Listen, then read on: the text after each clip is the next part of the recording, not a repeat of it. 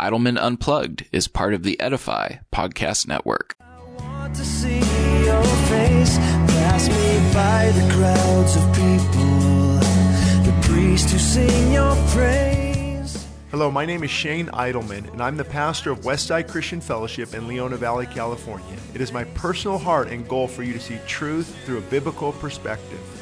I hope that you enjoy this segment of Idleman Unplugged. Hello and welcome to another episode of Idleman Unplugged. I am your host, Luke Duncan, and on this episode of the podcast, Pastor Shane and Pastor Abram Thomas discuss hot topics and current events recorded live at Westside Christian Fellowship. We hope that you enjoy this segment of Idleman Unplugged.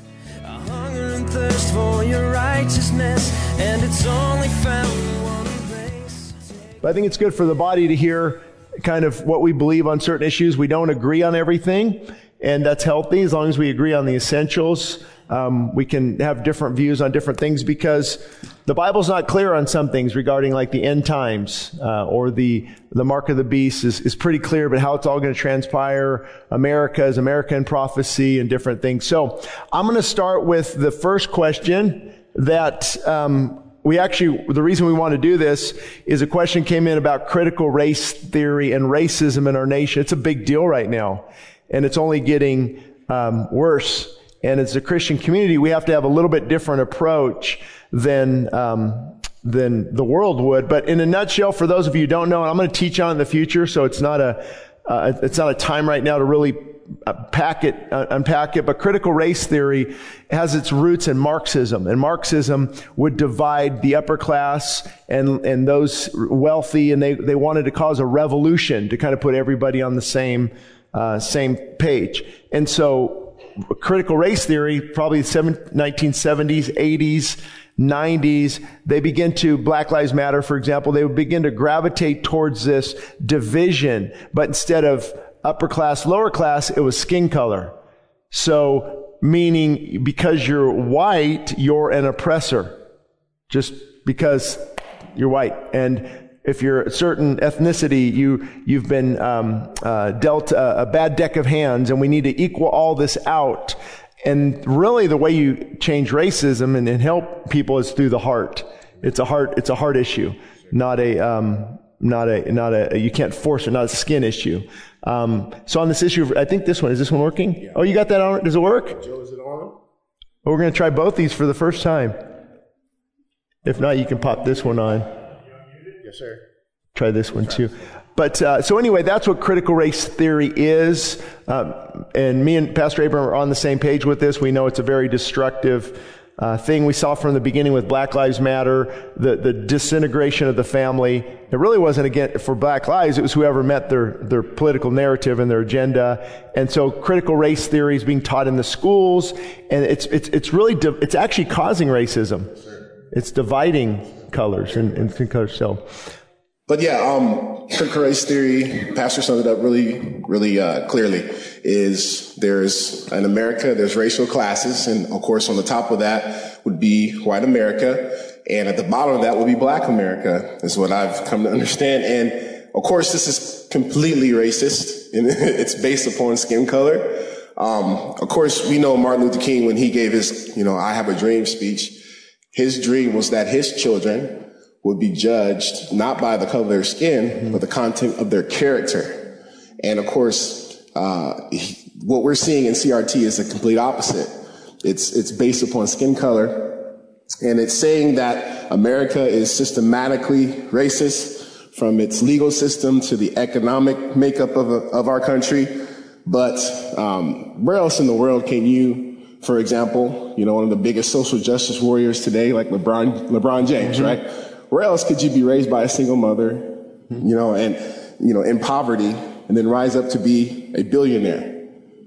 Nowhere else in the world, and so, a lot of people who champion these false ideologies are beneficiaries of what God has given us in this country. And so what you're telling to Black little children is that they're victims, and that they could never get, ahead, or they could never achieve. And so they don't try. And then what you're telling the white children is that they're racist just because of the colors of their skin. And it's really from the pit of hell. And so it's important that the pulpits of America speak out against these type of ideologies. Now, I want you to know that this has infiltrated high academia, school curriculums, corporate America, our government, of course, military. There's different names that they give it. They call it sensitivity training or equality. They're very slick with their phrases and how they try to introduce it to the world. But we know the truth, and so we felt like it was necessary for us to, of course, come out and speak against these things, because this is heading somewhere. I heard about a first grade class. Yeah, we can clap. We have to speak about it. And they're going to kindergarten and first graders and teaching them these things. What does a first grader know about anything? I have a first grader. They make friends with someone in a second. It doesn't matter what the color of their skin is. Yesterday I was at ballet with Symphony, and she's the only little black girl in the class. But all of her friends were just right there. Racism is something that is taught. And so CRT is teaching racism to the children, the next generation. And sadly, people are buying it hook, line, and sinker, because we live in a generation that doesn't read, doesn't look at history, right, doesn't allow them to be educated. It's more emotional, and so yeah. And that was a question. It says, which ways can the church help the community to push back against CRT? I think what we both agree with is talking about it and educating people and letting them know what is out there, but also understanding. See, we all look through life with different lenses. And the reason the black community and the white community are going to look at life through different lenses with police officers or the issue of slavery is there is a different America to some degree, that they have to watch out for with the policemen, with the police issue, because of the past and because of racism, 60s and 70s and the police force. And so they look at life at a different lens. So trying to get us all to be on the same lens is only going to work when we look at the Word of God. Amen. And we get on that as our gauge and as our plumb line. So, Amen. Educating everyone and how to push back against the woke culture. What that word means is woke. There's a lot of definitions, but basically the world out there, Hollywood, the progressives, the liberals, they have a narrative that you have to match up with their narrative. And if you don't, they're gonna go after you. And they're going to try to pull you down. And if you didn't do something the way they want to do it, politically correct would be what we used to call it 20 some years ago. You can't talk about this. You can't talk about that. You're woke. You have to just fit their narrative. And so the best way I think to deal with it is to preach about it when it comes up in the pulpit, educate people. Ready to change the course for a minute? If you have other questions, you can write them down and take them back to Kyla back there, and we'll try to get to them. Boy, oh boy, oh boy. I don't know. Where do you want to start? So what do you tell your kids about Santa Claus? Okay. Well, this is called Pastors Unplugged. So, no, I was never a fan of that. I just Morgan was raised a little differently, so we kind of clashed 17, not clashed, but she thought it's fun, and I didn't really want to tell them something that's not true, and so we worked through that. But I think you got to also allow a little bit of freedom. It's not, these types of things aren't hills to die on, where I've seen marriages really get in fights over the years and so we shouldn't even have a Christmas tree, or what about Elf on the Shelf? We shouldn't do that. That's ungodly. And there's a little bit of leeway where the husband and wife have to kind of dialogue and come to a conclusion. But just on the surface, no, it's hard for me to tell a story that's not going to be true, and then I've got to tell them the truth. Oh, I was just joking with you. Yeah. Well, what about Jesus? Is that true then too? Well, no, that one's true. So again, I don't want to overanalyze this, but that's my thoughts. Can I say something on that? Of course, yeah. Recently, my kids have been asking a lot about Santa. The other night, we went to look at Christmas lights, and of course, every home, a lot of homes have Santa out there, and I was kind of frustrated, because we do our very best to keep Christ central in everything, and especially Christmas. And my son asked me a question. I said, you know what, son? If you switch the T and the N in Santa, you get Satan.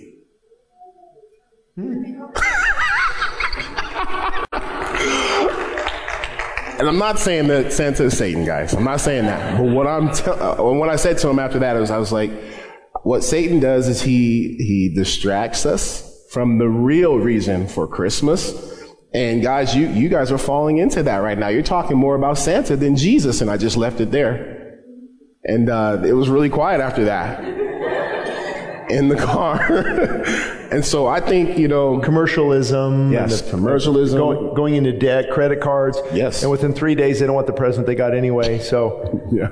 So being careful. Yeah. We're trying to navigate these waters. We don't want to take the fun out of everything, but we do want to emphasize what I think God would want us to. So that's the key. If it's about Christ, you're not overspending, you're keeping attitudes good. Thank you, Jesus. It's all about Him, and you happen to have a snowman out front, or a Christmas tree, or what else is out there? Reindeer. I don't. Those aren't. To me, hills to die on. There's a lot of. I love Christmas season. I love Christmas lights, and I just think of the light of the gospel, and so my thinking's not focused on. In Jeremiah, it talks about cutting down a tree and decorating it, and they worship it. But the whole point was idolatry and worshiping the tree. So the context is a little different there, but. Biblically speaking, what has to happen before Jesus comes again? I think we both agree that nothing on the prophetic time clock. There's the immediate return. It could be any time. However, it could be a while too. There's nothing, I agree. Other than maybe the armies coming against Israel. I think we would see more wars. We see more alliances taking place, which we're seeing right now. I think. What was that? Somebody saying the Jewish nation was a big one in 1949 when they became a nation. Yeah. But it could be no one knows. And that's why it's interesting. There's a lot of different views. We all follow, if you follow Chuck Smith or Alistair Begg or Dr. David Jeremiah, you hear there's different views out there. And that's why personally, I don't take a strong type of dispensational, premillennial, pre-rap, post, because to me there's just some uncertainties here out there. So we just want to be ready for His return. It could happen at any moment, but I do think the birth pains are going to increase and increase and increase and increase even more. The Bible says heaven and earth will pass away, but my word is forever. Please explain the meaning of that verse.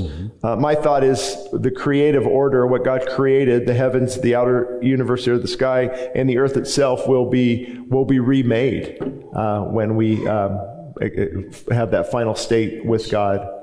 Yep. I think of in the Psalms, I think it says, forever thy word is settled in heaven. So the word of God existed prior to creation in heaven.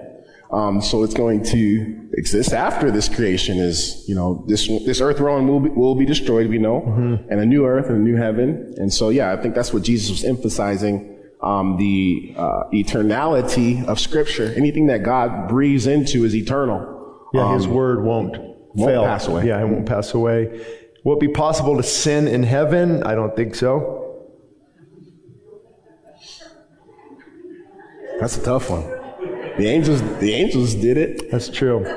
I hope not. Oh, my Lord. Please. Oh, Lord.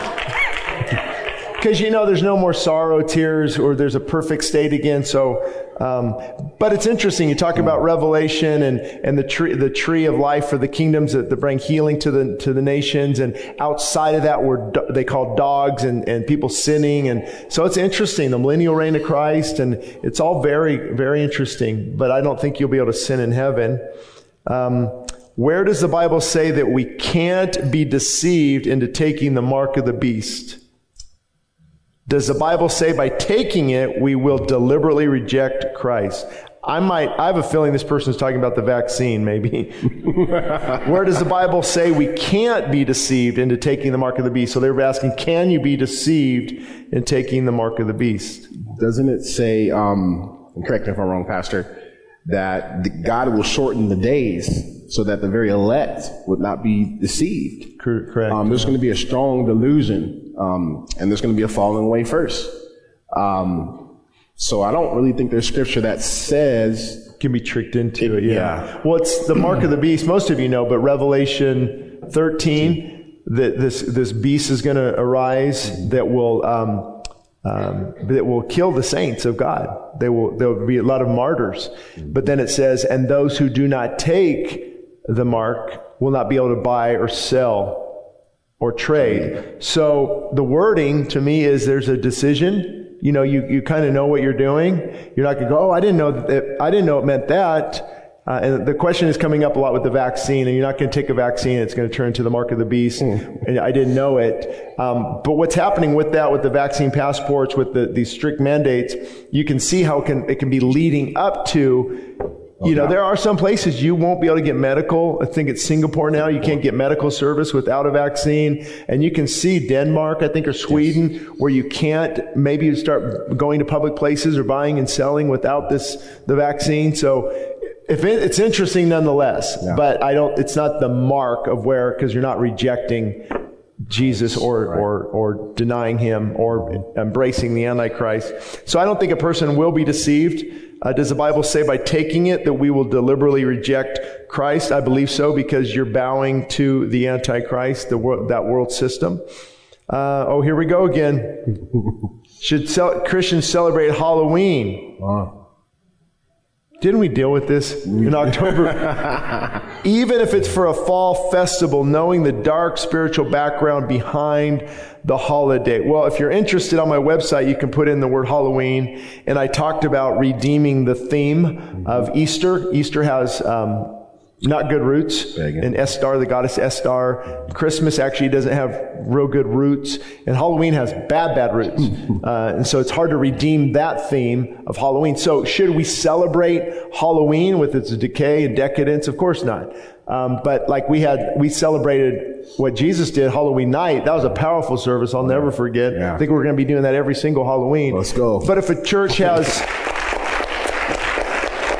if a church has a fall festival, it's mainly to get the kids off the street, get them into a healthy environment, have some music. But then there's fall festivals that go a little crazy with costume, contests of witches and warlocks, and they don't realize, the costume, the jack-o'-lantern, and the trick-or-treat. There's some pretty demonic roots to all that. Yes. But so again, I think it depends on what your definition, because I love getting some pumpkins and make pumpkin seeds and watching a movie. Am I celebrating Halloween? I hope not. Pumpkin, God made a pumpkin. The seeds are okay to roast. So anyway, I think you're probably... I'm in agreement on that. Yeah, completely. Let's see.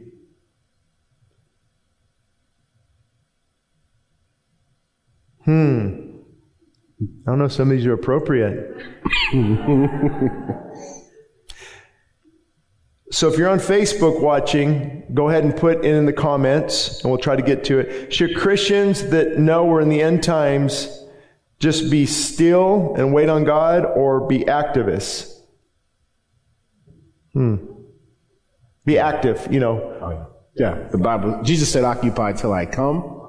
I think we do a disservice if we just move to Idaho, get in a pup tent, bunker down, and don't work. And that, a lot of Christians are in a way doing that.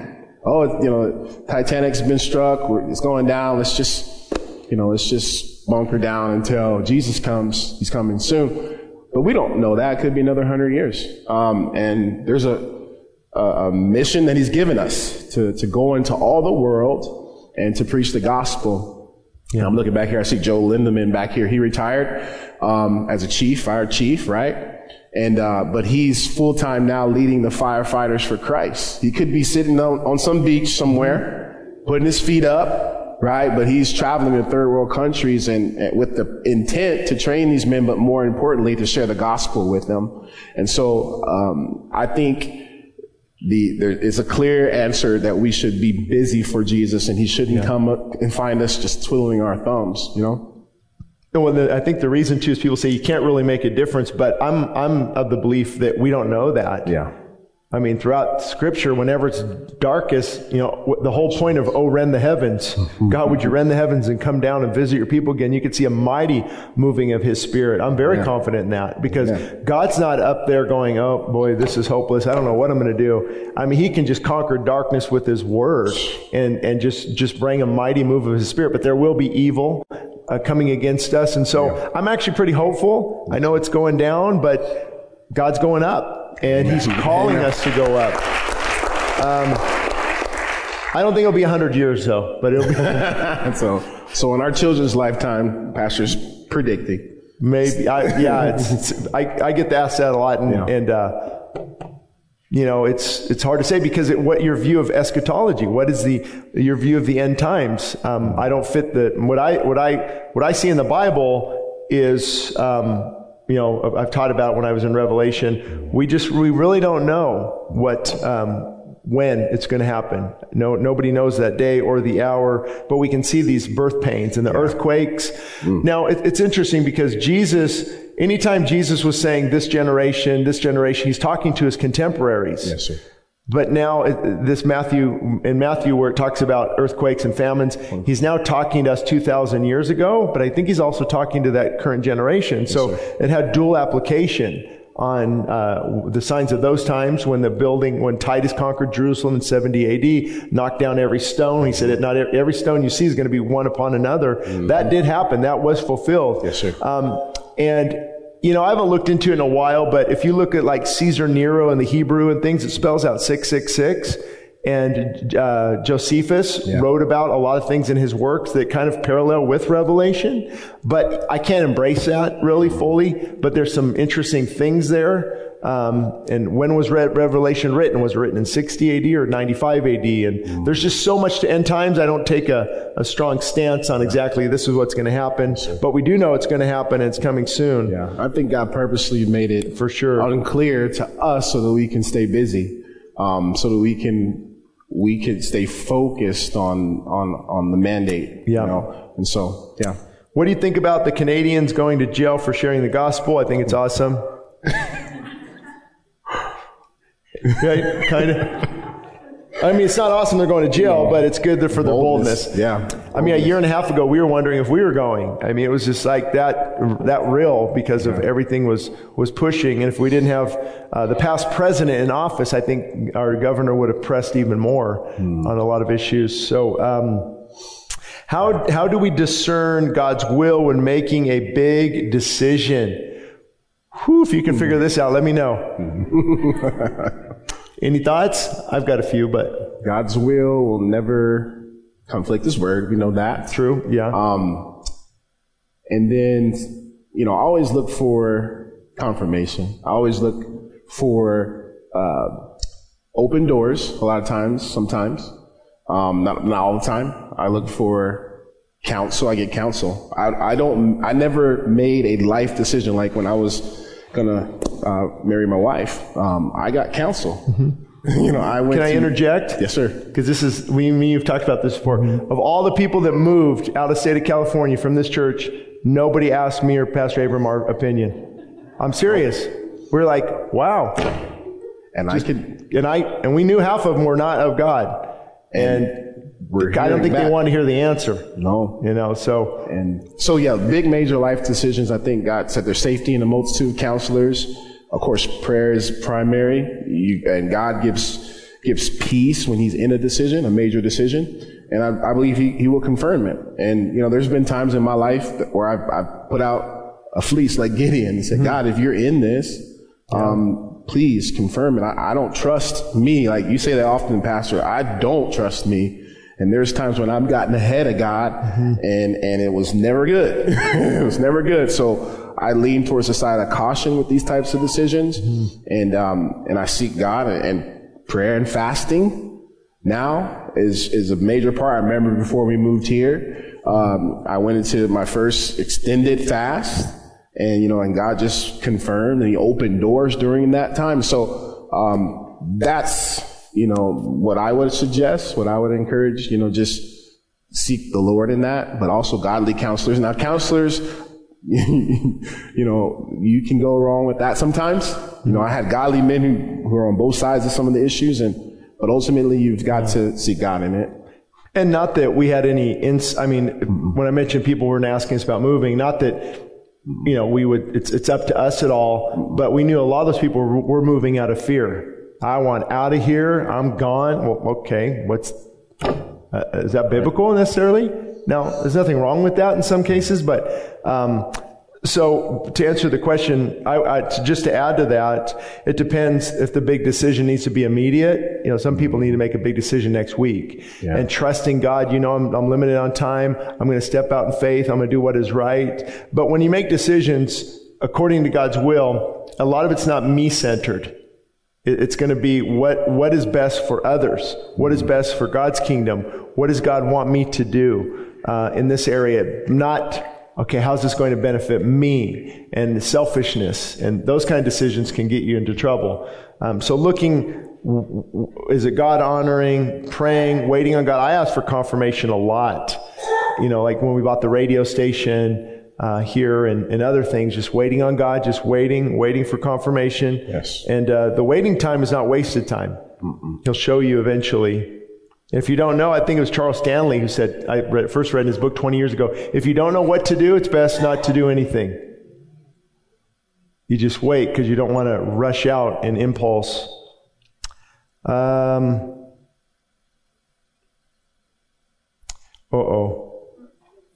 don't know if I can do this one. What does submission from a wife look like? You're going to have to go back and listen to mine and Morgan's podcast. How much should her preferences weigh into a big family decision? You know what? That's all you. Oh, my goodness. Where do I start? It's actually not too hard. No. Because you go first, submission. Okay. Well, we forget that they're submitting to a man who is submitting to Jesus Christ. And that's where we get kind of messed up. Submission. You shouldn't be pounding the table. You shouldn't be quoting scriptures. They'll want to submit to a man who's submitting to Christ. That's right. And most women, not all, there's some strong personalities, but want someone to lead, someone to take the responsibility, someone to just, you lead, let me follow because you're following Christ. Good. Yep. And so the preference is, how much should her preferences, it depends what the preferences are, probably where do they want to live, what type of house, or what type of, it depends what the preferences are, but I think that's what submission looks like, but it's also not the husband's job to just go do whatever he wants to do. He's submitting to God's word, God's will, God's way, and he submits, the family wants to follow. Usually you have a lot of this when the wife knows the husband isn't going in a good direction, and he's being prideful, and the wife is maybe being prideful too and nagging, and you got this going on. So as the husband submits, the wife soon follows. But the biblical definition is stepping lower and allowing another to lead. And so if God has given the man that headship, that responsibility, the woman is to to offer input or suggestions, but at some point let the man lead if he's submitting to Christ. Yeah. What that looks like, and in the Bible it says that we should submit to one another. But in cases where you can't, agree, ultimately God has ordained that the husband makes the final decision. And it always helps, guys, when we are walking with God, when we are seeking God, when we are doing what God has called us to do. But of course, every couple comes to these types of decisions. And humility is the secret sauce, as my friend would say. Yeah. There's not this when there's humility. And we do, we submit. I submit to their needs. Like, hey, what do you think about with our kids going into sports or major decisions in schooling or different things? Hey, what do you think? And you come, for the most part, we kind of come to a decision together. Yeah. I'm not going, I don't care. I'm just going to run ahead. I mean, most, financial decisions, because you all have vested interests in schooling, you kind of, okay, what's best for the family? And it's mutual submission to what's best for the kids and her emotional state. And then they usually want to follow that type of leadership. Yeah. There's also men that are very passive, and there's women who are very strong. And when they get married, Yeah.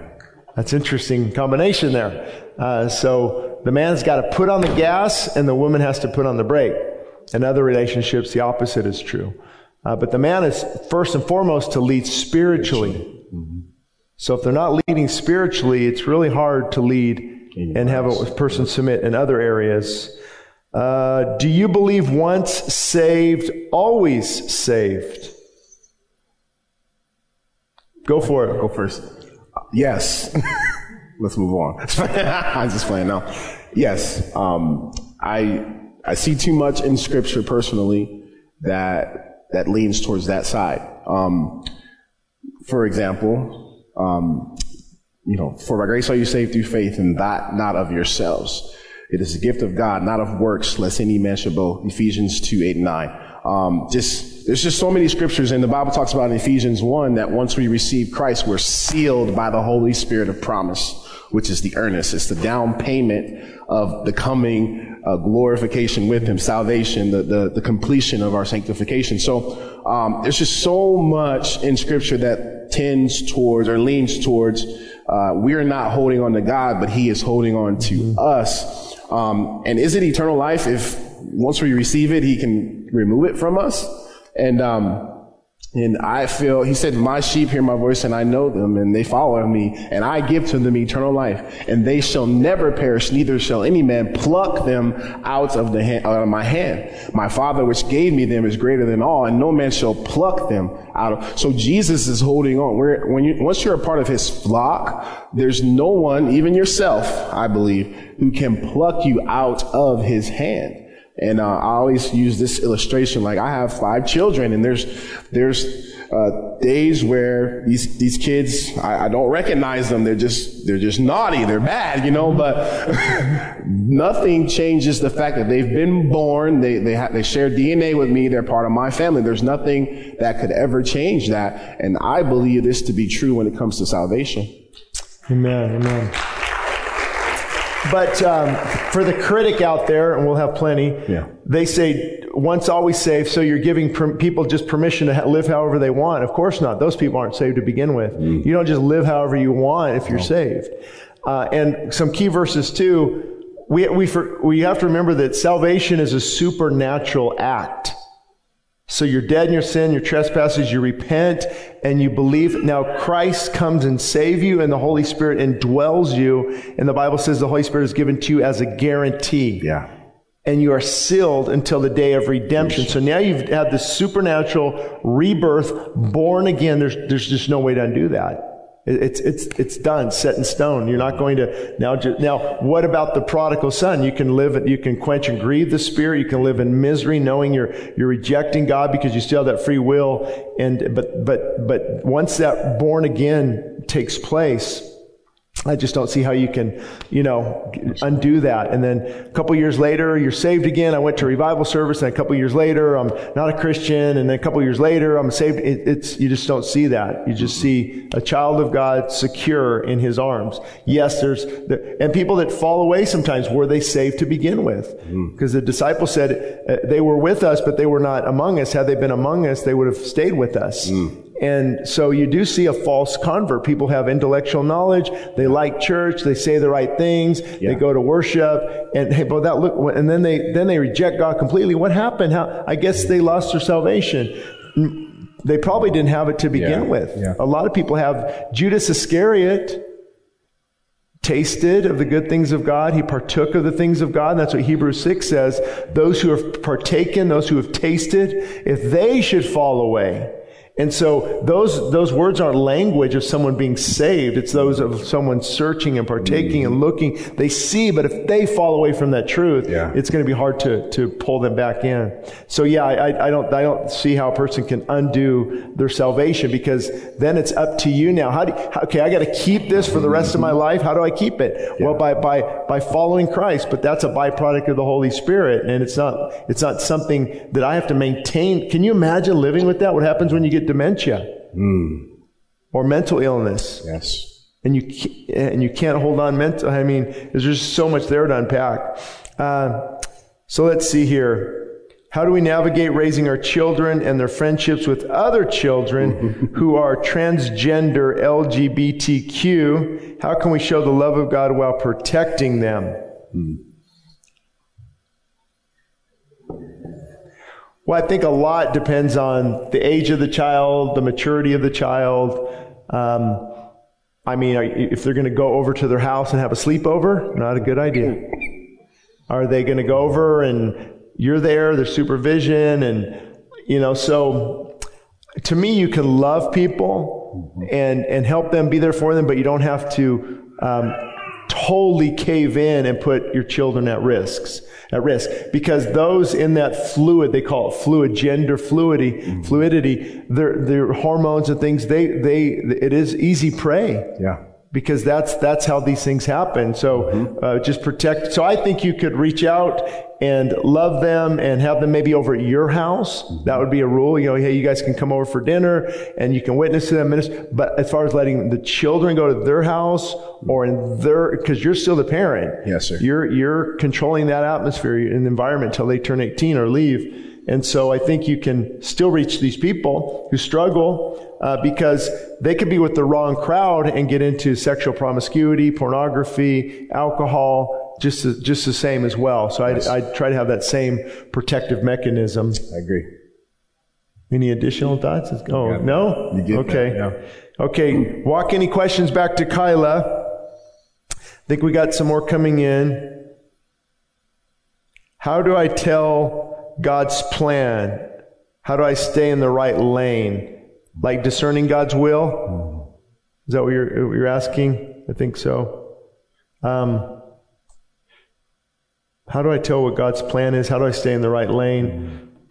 A lot of times we make God's will, I think, harder than it really is, because His will is clear as far as worshiping me, in my word, obeying my word, making disciples, loving others, being it's a commandment to be filled with the Spirit. Amen. And so as we're doing these things, I found that all the other things kind of just, I got this major decision, but as I'm doing these things, God will open doors, or God will close doors, or God will confirm. Or if I don't have peace about something, if there's, this doesn't feel right. If I don't have that peace, that assurance, I just don't move in that direction. So I think as we're obeying the things we do know what to do, the rest falls into place. Yeah. And I see there's some foster care people here, those types of major decisions, and other people, work decisions. Should I quit my work? I'm required to get the jab. Should I lose my job? Those kind of things. As you're doing God's will, you'll have the peace, you'll have the assurance, you'll have confirmation, and it becomes the time when God's will is most difficult is usually when we're outside of His will in another area. When we're outside of His will in,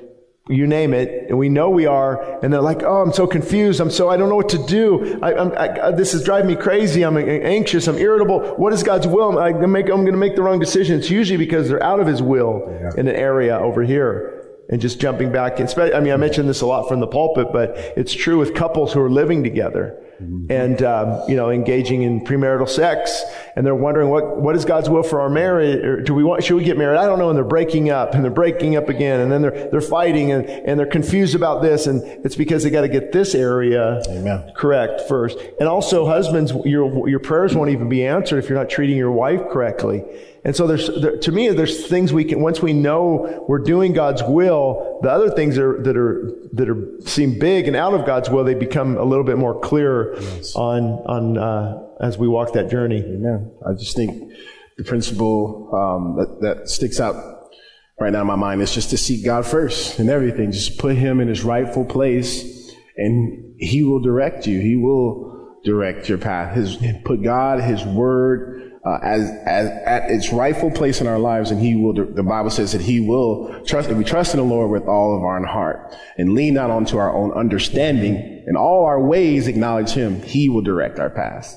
And I know that seems to be cliche, but that's true. That's a promise there, that if we put Him first, that everything in our lives will fall into place. And it's really attached. I know in my life for sure, it's been God's Word. a lot of most of the time when I go to God's word, when I'm making a big decision, I go to God's word, and he usually through that time spent, in his presence, he would direct me. And, so I feel like that's a big one. Yeah, for sure. And you made a good point. Proverbs, do not lean on your own understanding. It means leaning is putting your trust into the way you think, the way the world thinks. This doesn't make sense.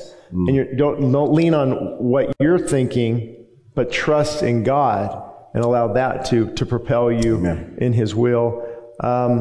Is there an age of accountability?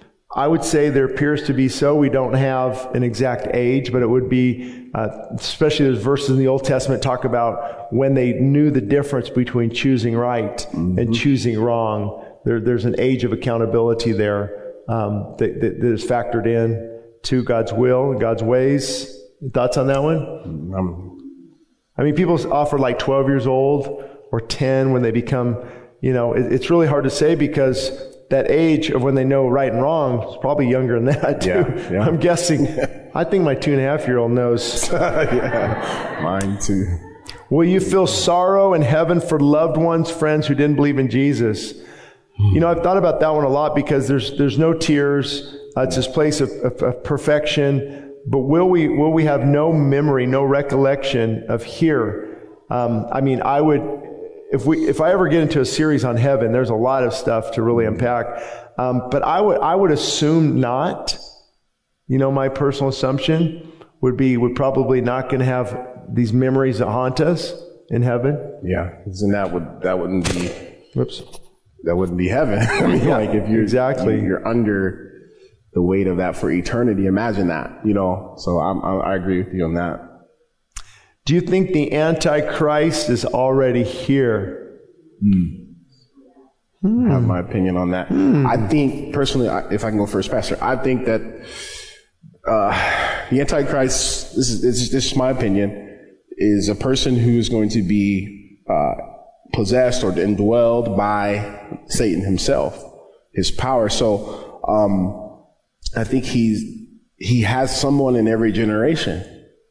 I think he has a man in waiting in every generation, where he's going to, at the point, he's going to feel that man and use him to move forward, his plan. So, I think he's alive in every generation. I think the Antichrist spirit, too, for it's sure. already in the earth. It was already in the earth, and I think when the timing is right, because Satan isn't he's not omniscient like God is. He doesn't know when God's going to say, okay, enough. And if you're premillennial, if he takes the church away, or whatever your stance is on end time theology, the Satan doesn't know when God is going to enact, the great tribulation or his final judgment on the world. So he needs to be ready, I think so. That's my opinion. I would say so, based on where we're at, the prophetic time clock. There's probably a one world leader out there for sure. How can we share the gospel to a family member who is in a same-sex relationship without offending them or losing that relationship?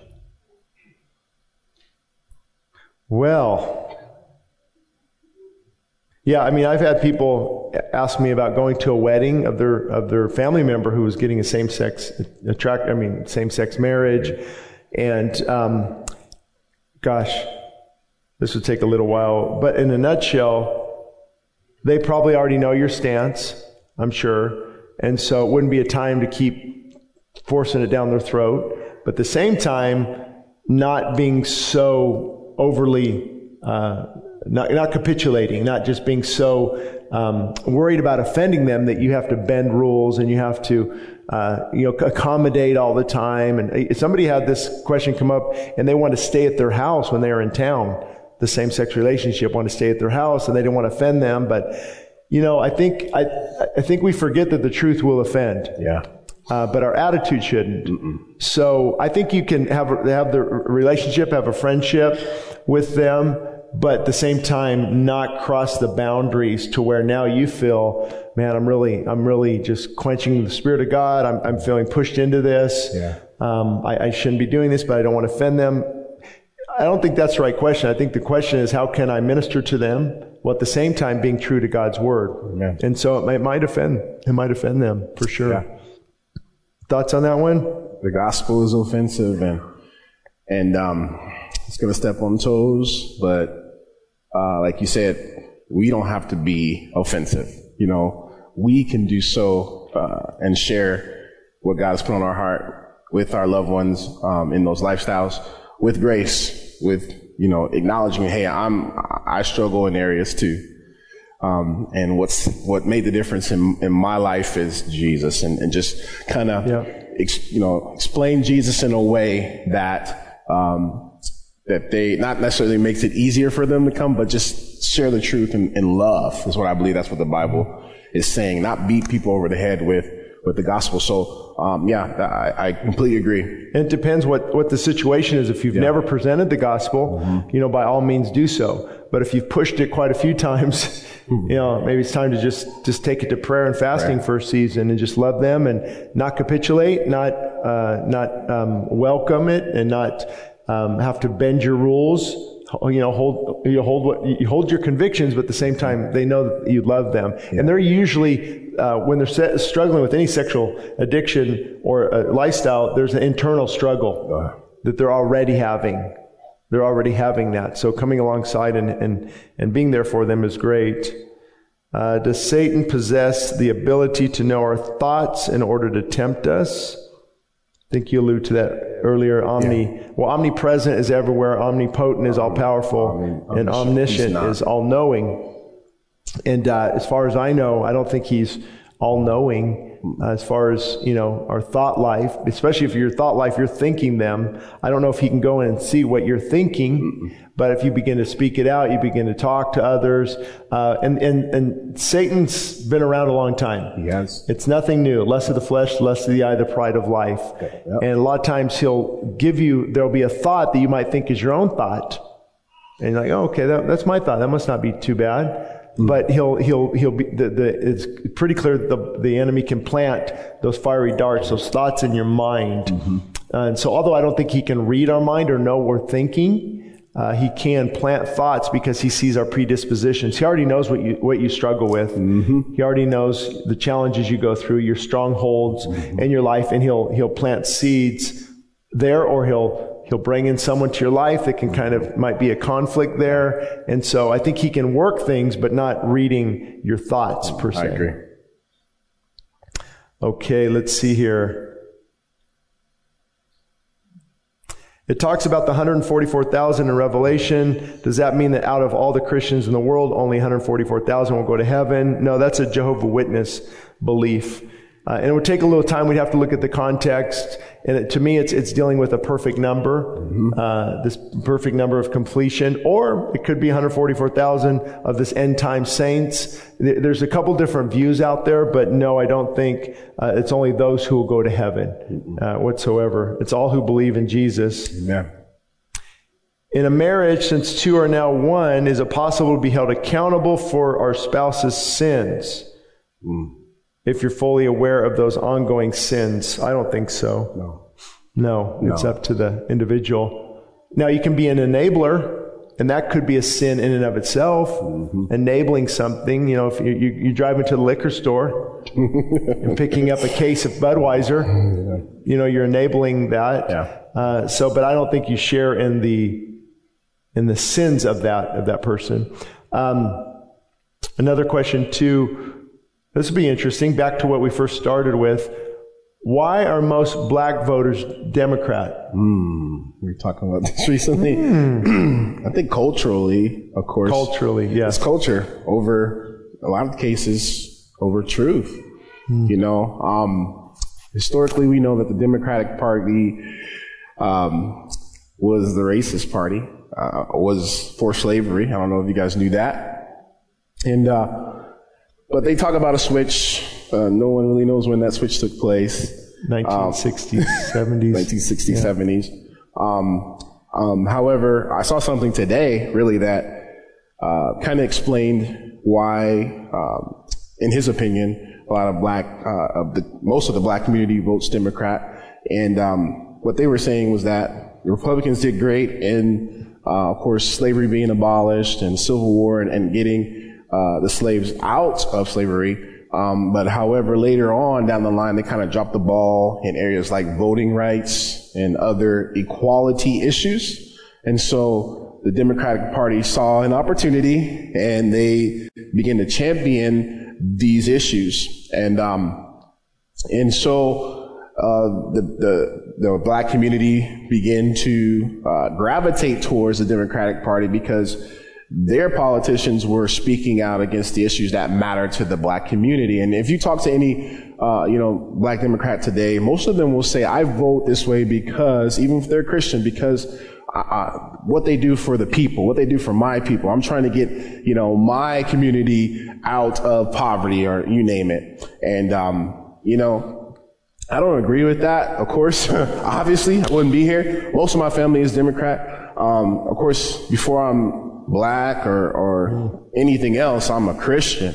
So I go to the scriptures and I vote biblically, right? And so yeah, that's gotten me a lot of flack. It's gotten, a lot of people in my family don't socialize with me, and I love them, and treat them the same. But to answer that question, I think it's cultural. Grandma did it, mom did it for generations, so we're going to keep voting for them. And every year they hit, or every time there's an election, you see, BLM come up, right? And racial issues become the main thing, and get people emotionally charged up by, these issues, these hot button topics for the black community, and then they vote that way, and then they get into power, and then they do nothing about the issues. And that's what I see the cycle is, personally. And that's just looking objectively. I wouldn't call myself a Republican. I would identify it as there's problems on both sides of this thing. There's big problems right now. I think they're all, let me be quiet. I've been hanging around with Pastor too long, so no, really the last 2 years has really opened my eyes to the corruption on both ends. In America, you cannot have a booming sex trafficking industry without politicians, business CEOs, you name it, FBI, CIA, looking the other way.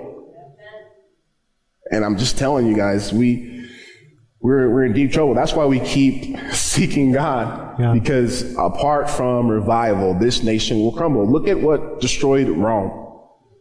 It crumbled from the inside morally. And when a nation loses its moral compass, and I'm not even talking about being a Christian nation, I'm talking about just simple things like protecting the most innocent of our society, babies in the womb. When you lose your conscience as a nation, you are on the path of destruction. China's in big trouble right now. You remember they were limiting how many children people could have. There were, these botched abortions and all these things when people were having girls, not boys. But right now they're in big trouble because they don't have enough people coming up to sustain the older population. Just so many things. When you get out away from God's way, there's so many implications from that in society. So yeah, I don't know how I got off on that, but, and back to the initial question, you hear the word progressives. It's usually not really a good term, how we look at it. But like in the black community, progressive would be good because the past is not good. Yeah. So they would embrace progressivism. Whereas this side, Republicans or whatever, embrace conservative. Have you heard of conservatism? Because they want to conserve the America of the 1940s and 50s and God-fearing and white picket fence and freedoms, and they want to conserve that, where the other wants to progress, and they look back, they don't like the history. Yeah. So again, you got two different lenses looking through life differently. And that's very true. And I have to catch myself, because I come from conservative camps, but I also lived in America as a black man, and I've experienced racism even within the church. Even when I was training for ministry, could tell things, but I won't say. However, one extreme or the other isn't good. Right. Like when the past is, of course, wicked, and it is a dark spot on America, and racism still is, there still is racism in America. Mm-hmm. However, the direction that progressives are going today is almost just as destructive if you see it for what it is with CRT and other things, which is trying to put out a fire with another fire, so I just try to keep my eyes on God, and I wasn't taught to see skin color. My mother did a great job of just telling us to love people and to treat people with dignity and respect. And that's what I teach my children. I could see, one day having a son-in-law who's white or a daughter-in-law, we see no skin color. And I think that that's where we need to be as followers of Christ, because really there is only one race, the human race. Yeah, and I often wonder if the media wasn't fueling racism, we wouldn't have it to the degree we do now. Can you imagine showing they don't go here anymore, but one of the white police officers pulled over on the 101 freeway and gave a black girl CPR who was overdosing. Yeah. And I told Fox News, and nobody wants to, they won't tell the good stuff. No. It doesn't fit their narrative. No. And so you see it's not as bad as people are making out to be. Is it there? Of course. Of course. But you change the heart.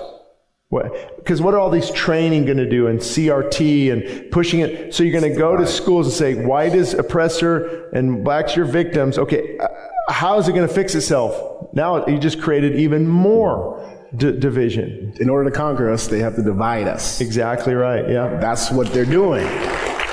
And that's where we're at. So true. Good answer. What are healthy boundaries versus selfish boundaries? That's a little vague as far as like in relationships, in the workplace. I think healthy boundaries. It depends what the principles should still help. But for example, pastoring too, we have to have healthy boundaries. And it kind of upsets people sometimes.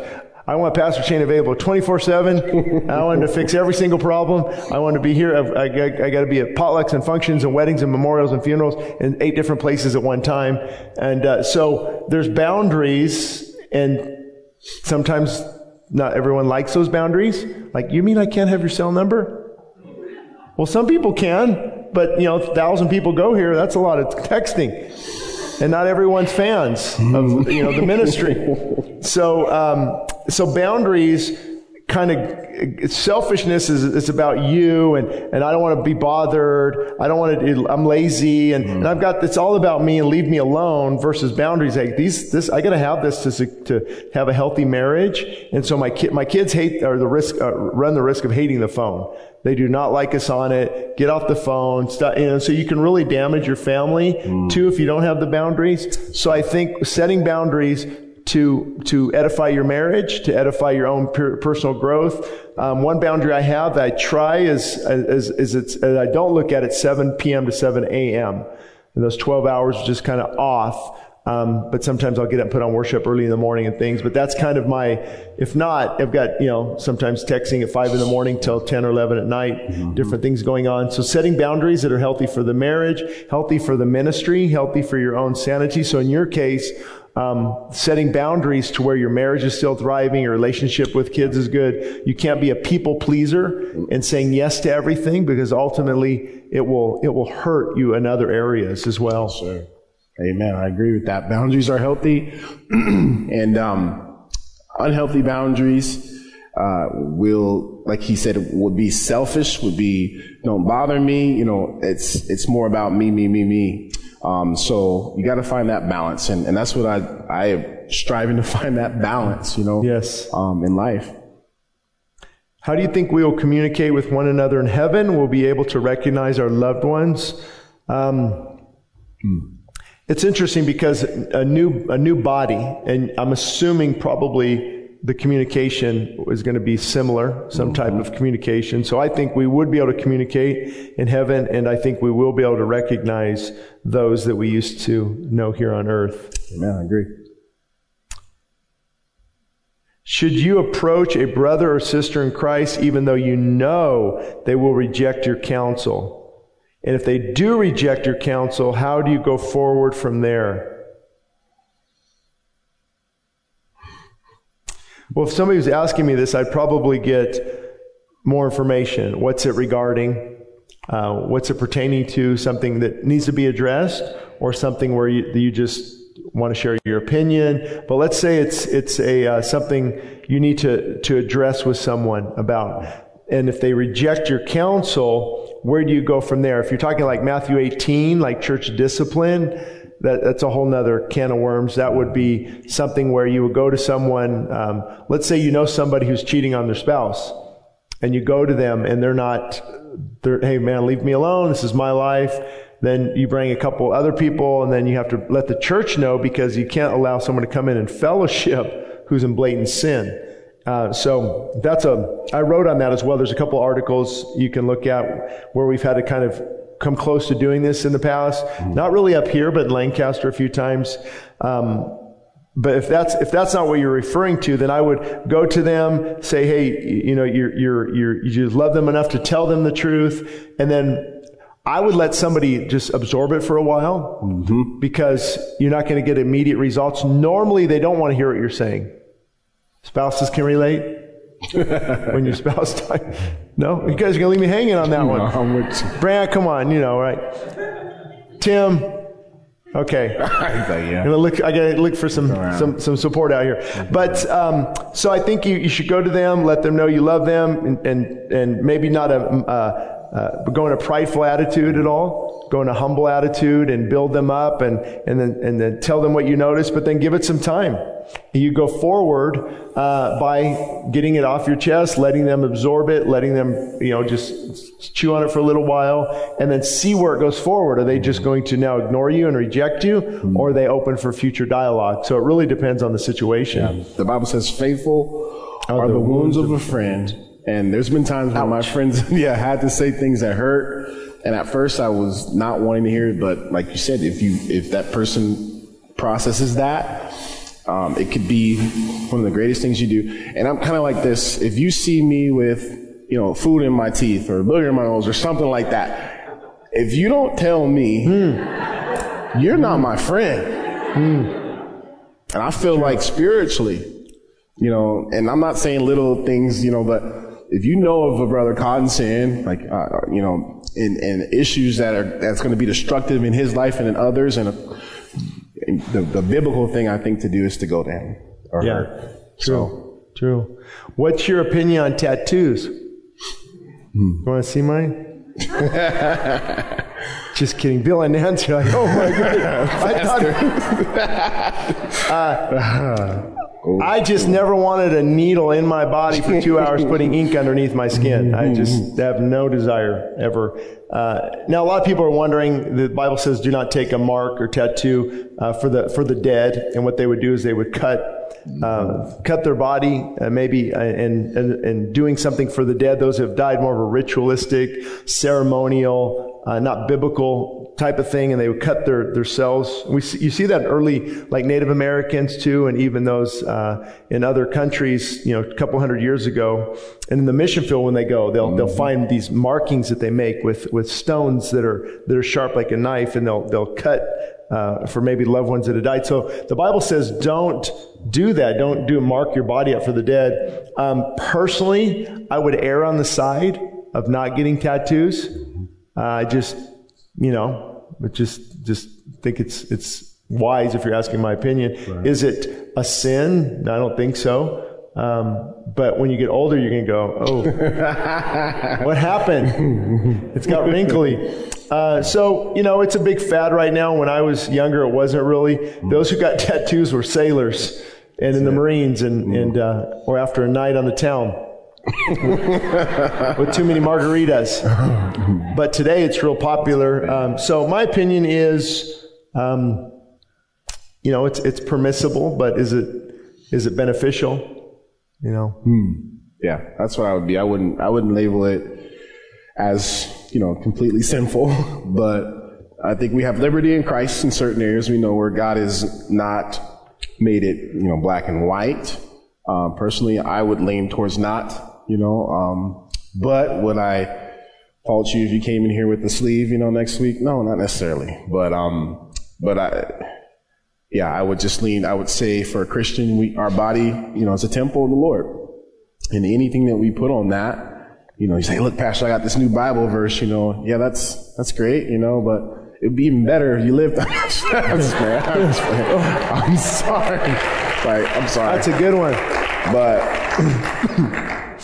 my kids each get $1,000 if they don't have one by age 25. Hey, that's a good incentive.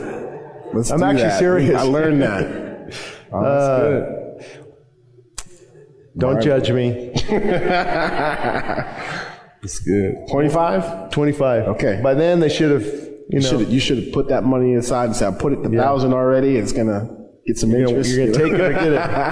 What should a believer do? I think we're narrowing down here, just coming to an end. What should a believer do if the church in their area, I guess that they're going to, doesn't preach the gospel as the Bible is written? Regarding sin, voting for God's interest, teaching the gifts of Spirit, that would be a hard time. I have a hard time going to that church. Yeah. So I think maybe this is someone online. I think it is actually. But I would also say, okay, Lord, what do you want me? Do you want me here for a season? Do you want me praying for this pastor, for this leadership? And I believe that you'll feel a release if it's time to go. Mm-hmm. It's, this, okay, Lord, you confirm this. I feel released from this. I'm gonna find a Bible believing church, and I think it's healthy. But I would pray first, just to see if God doesn't want you there for a season, or maybe to speak to the leadership and say, hey, here's what I'm sensing. Sometimes you need that wake up call and to really make some changes. I remember a church in town. I won't tell you the church. Me and my wife were going there, and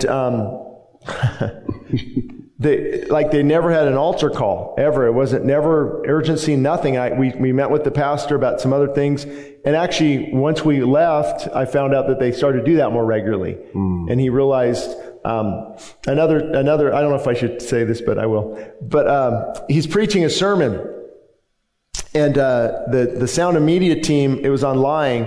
And they put up a clip from a Jim Carrey's movie, Liar, Liar. And you've got this girl standing there with just almost coming out of her shirt, having a dialogue with Jim Carrey in the elevator, and that's part of his sermon. I'm like, what in the world is going on here? And so that and a couple other things. So we talked to him, and he goes, oh, yeah, I didn't notice that. The sound team must have did it, and I don't know how that's possible. But anyway, but it was hard to do that. Yeah. And, we weren't going with the spirit of judgmentalism, but just like some genuine concerns. And they made some changes to that by speaking the truth in love. But sometimes they don't. The pastor also did say, well, this might not be the church for you in Morgan. And so, wow. Okay. So we'll start West Side of Christian Fellowship, I guess. Let's go. Yep.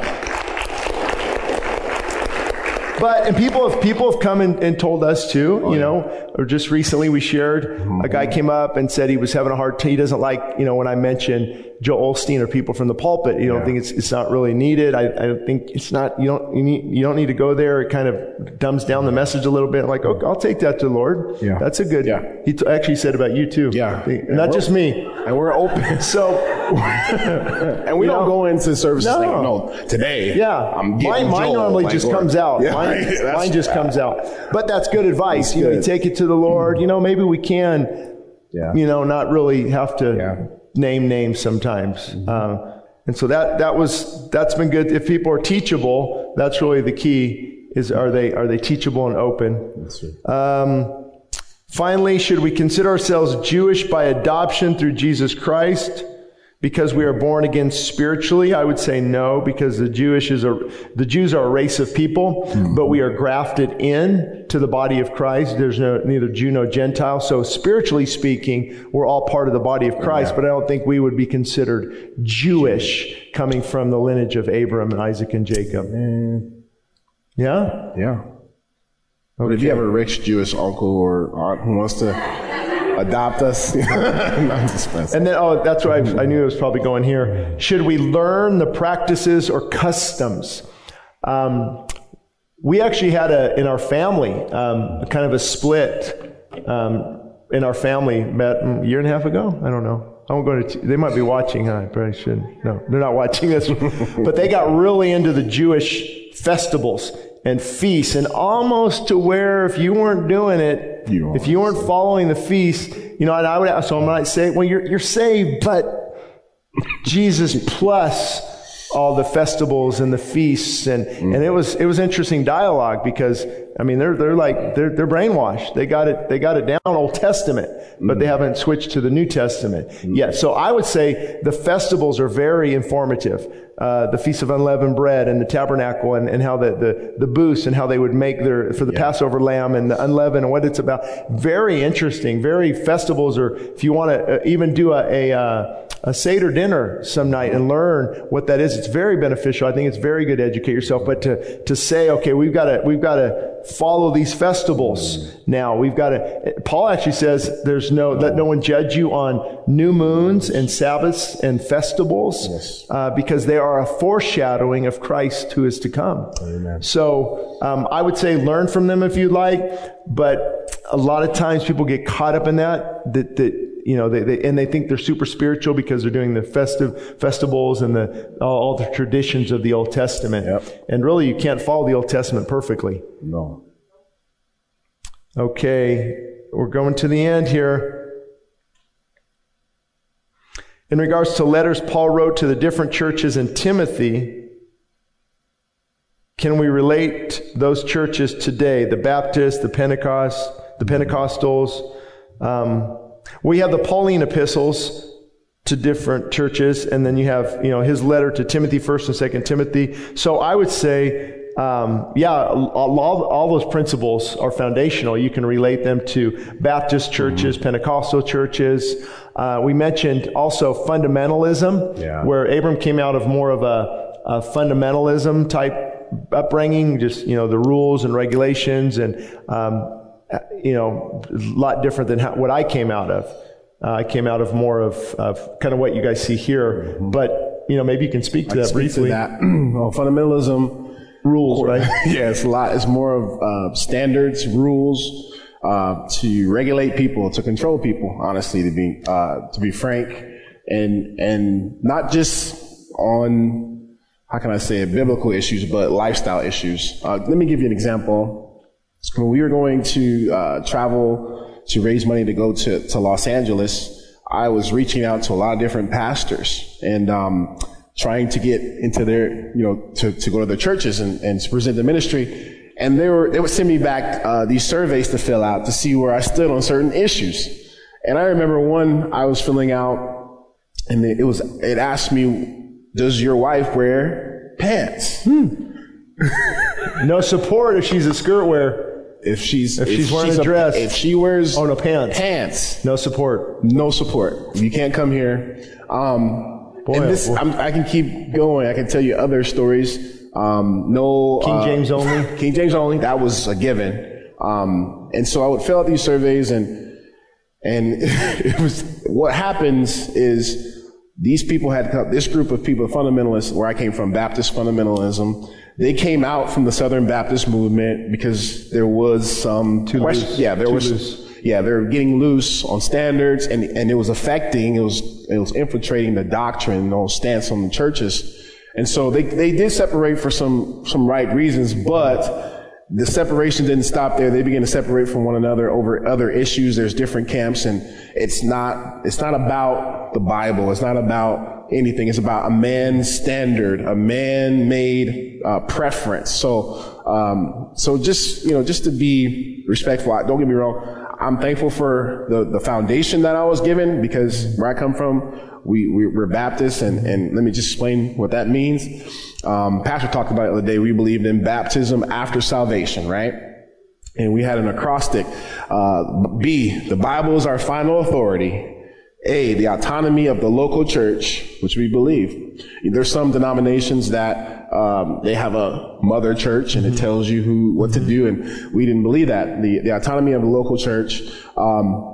Priesthood of the believer. We believe that every believer was a priest, and I believe that's biblical. T, 2 ordinances, baptism and the Lord's Supper or communion. I, individual soul liberty. A person has to choose Christ on their own. S, the separation of church and state. We believe that we shouldn't, there should not be any governing factor, government or anything over, if impacting how we worship God. And 2 is 2 officers, the deacon and the pastor within the church. So that's how we identified ourselves. Okay. And the right kind of separation of church and exactly. state. Not that we don't speak towards political issues, obviously, but that because there should be a distinction. God separated the functions, but they should be interwoven in their core beliefs and values. The church should influence, technically, the state, the government. We should be that voice of truth. Martin Luther King Jr. was big on that, the conscience of the nation. Exactly. But you don't marry the two. No. Then it becomes a state-ran religion. Exactly. And that's not good. So we took pride in that. Yeah. And that's what happened. Men got prideful about their stance and adding extra rules, and it didn't end. It does not end well that way. True. And so God had to show me that. I was steeped into that. Part of the reason why I kept pastor at arm's length is because he was not a Baptist pastor. And we snuck over. I tell you guys a story all the time, to see West Side in its early days. But anyways. And I said, can you come preach for me? He goes, I can't. My denomination won't let me. I'm like, I couldn't. Whoa, what's wrong with me? Nothing. The first time I preached here, that was a big deal for me. I had to, had some tough conversations and cut some ties, but I'm thankful. Yeah, it was good. We'll have to tell you the story sometime. Erica's prayers were answered. Amen. I made her a fundie. Like, that's what we call it. She was more on non-denominational, and you heard she got saved at a church with a woman pastor. And I brought her over. So when God began to shift to me, she was like, whoa, what's going on? It kind of hit her kind of quickly. So, but thank God she's a great wife, submissive wife, and she let me work through these issues and just prayed for me. Yeah, long story short, 3 years ago, maybe? About 3 years or 4 now. I emailed Pastor Abram because I was just watching their church plant in L.A. and said, hey, I'm going on vacation. You want to speak for me? And that's what started. I didn't know he couldn't because I guess we're not as holy as the other denomination. But that's kind of what started, so he's like, and eventually did. And then kind of God was working in his heart, and we were able to bless the church down there financially and help get them kind of just going in a good direction. Yeah. And then God was just working in their heart to get them back to the AV, and it's kind of a long story, but it was fun. It was a fun journey. That's right. Yeah. I found you. I had you send me a sermon. You didn't know why. Yeah. I was like, why does this guy want to hear? He asked me, can you send me one of your messages? And I'm like, why do you want to hear this? But I found the best one I could find. It's like, I think that was a good one. Yeah, it was good. It worked out good. So, any other questions? Quick. Yeah, for those listening online who can't hear, if heaven was so great, what happened to the third of the angels that the Bible talks about that Satan took with him? And that is the great mystery. We don't know exactly. Obviously, there was some free will that was involved. Maybe Satan promised certain things, and pride was evident. And that one's always, it's always been a tough one for me too. Why would they do that other than free will was engaged? I don't know any and thoughts. I think the part 2 of that question was, where did they go after they were kicked out? I think they were here. The earth was dark; it was without form at that point, and this was their territory until God put Adam, of course, and he created him and made him the head of this territory. Of course, Satan hated that, and that's why he targeted them. And we know the fall of man soon followed. Demons, they're fallen angels. So they're, the demonic realm is alive and well still to this very day. And so, I hope that answers that part. Yeah, Katie, real quick. Well, we know there's the demonic realm is here, and so we're assuming that they're fallen angels. Yeah.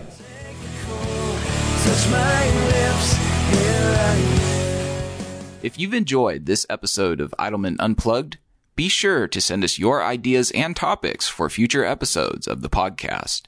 You can send us an email at westsidechristianfellowship.org or shaneidleman.com. Again, my name is Luke Duncan, and I am your host of Idleman Unplugged. Thank you for listening to us today, and join us again on the next episode.